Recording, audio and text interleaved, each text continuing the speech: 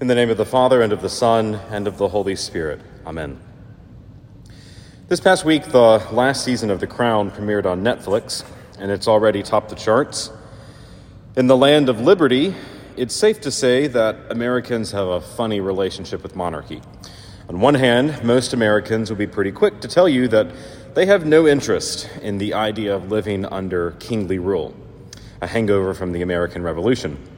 We are proud of our concept of Republican democracy, and we are most certainly happy that the president is not a king and that his children do not inherit the Oval Office. And yet, on the other hand, our popular fantasy culture is usually filled with kings and princes. I'm sure more than one Hallmark Christmas movie will be aired over the next month that involves some love story between a prince and a commoner woman. Pretty much every Disney original has had some form of monarchy in it. So, popular American culture tends to be aggressive toward political monarchy and infatuated with fantasy monarchy, or at least with monarchy that is far away from us, which is why The Crown is so popular in the United States. We Americans love to tear back the curtain and see what life is like for royalty, all the glamour and the juicy gossip. But this popular idea of royalty in our culture, it leaves us at a disadvantage when we're faced with the biblical concept of the kingship of Christ. It's hard for us to imagine God in a kingly way, since to us, kings are either totalitarian despots or ceremonial figureheads with multiple homes. And so we hear of the feast of Christ the King, and we think that the church is once again using language of a bygone era, as she tends to do, making us force the mind into contemplating what life must have been like for the ancient Roman Christians hiding away underground. But then, lo and behold, we learn that the Feast of Christ the King is actually pretty new as church feast days go. In fact, this feast day wasn't established in the Middle Ages, when kings and princes were far more common. The feast we celebrate today was started in 1925 by Pope Pius XI, particularly to respond to the era of communism.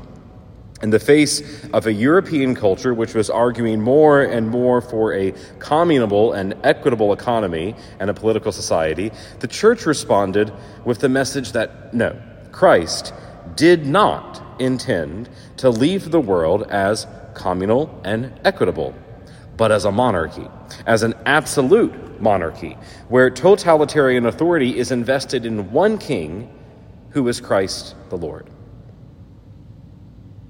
So why do we need this feast? Well, frankly, because the world doesn't act as if Christ is truly the Lord of all. Pope Pius XI, when he announced this feast, declared that his motivation was to remind the world that Christ is the Lord of all, not just of the spiritual realm, not just of the baptized. Christ is the Lord of all. And principally, we announce this to ourselves and to our neighbors here, that Christ is Lord of this city, and that he reigns from this church enthroned in the tabernacle under the appearance of bread. Christ, in the gospel today, he teaches us that we will be required to choose a side. There's no escaping it.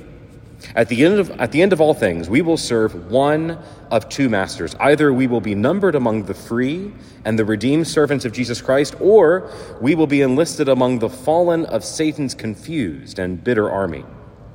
Several weeks back, we spoke of the commandment to love, that we are all called, first of all, to love God and then to love one another. But we learned that loving God is difficult, because to love is to will the good of another. But how can we will the good of a God who is all in all, who lacks nothing so as to need our love? Christ teaches us today that we love him insofar as we are able to love and serve those among us.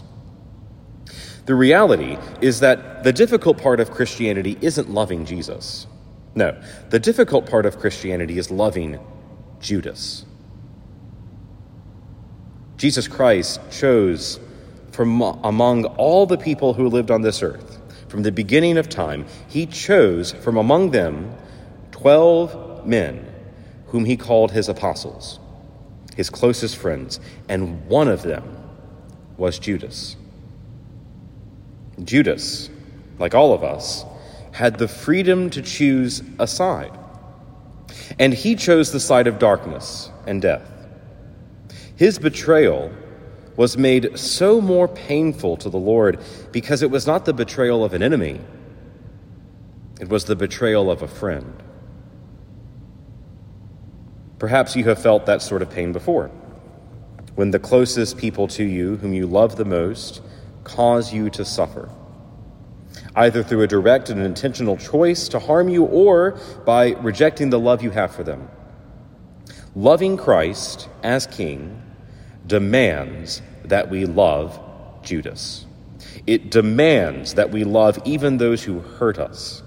The servant of God, Dorothy Day, teaches us we only love God insofar as we love the person we like the least.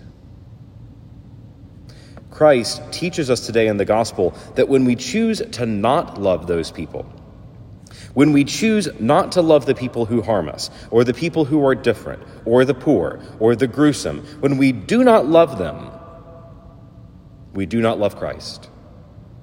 When we do not prioritize them, we do not prioritize Christ. Adoring Christ as King means that in a bold and a difficult way, we truly love and support everyone around us, even and most especially when it's hard, when it's painful. We have an opportunity today in a bold and a public manner to choose our side as we carry our Eucharistic Lord through the streets of Natchez. Today, we will meet Judas in the street. Judas who will question and mock us. We will meet Judas in our friends, our relatives who do not show us the love we show them, who lie about us, who gossip, who may even show disdain for our care for them.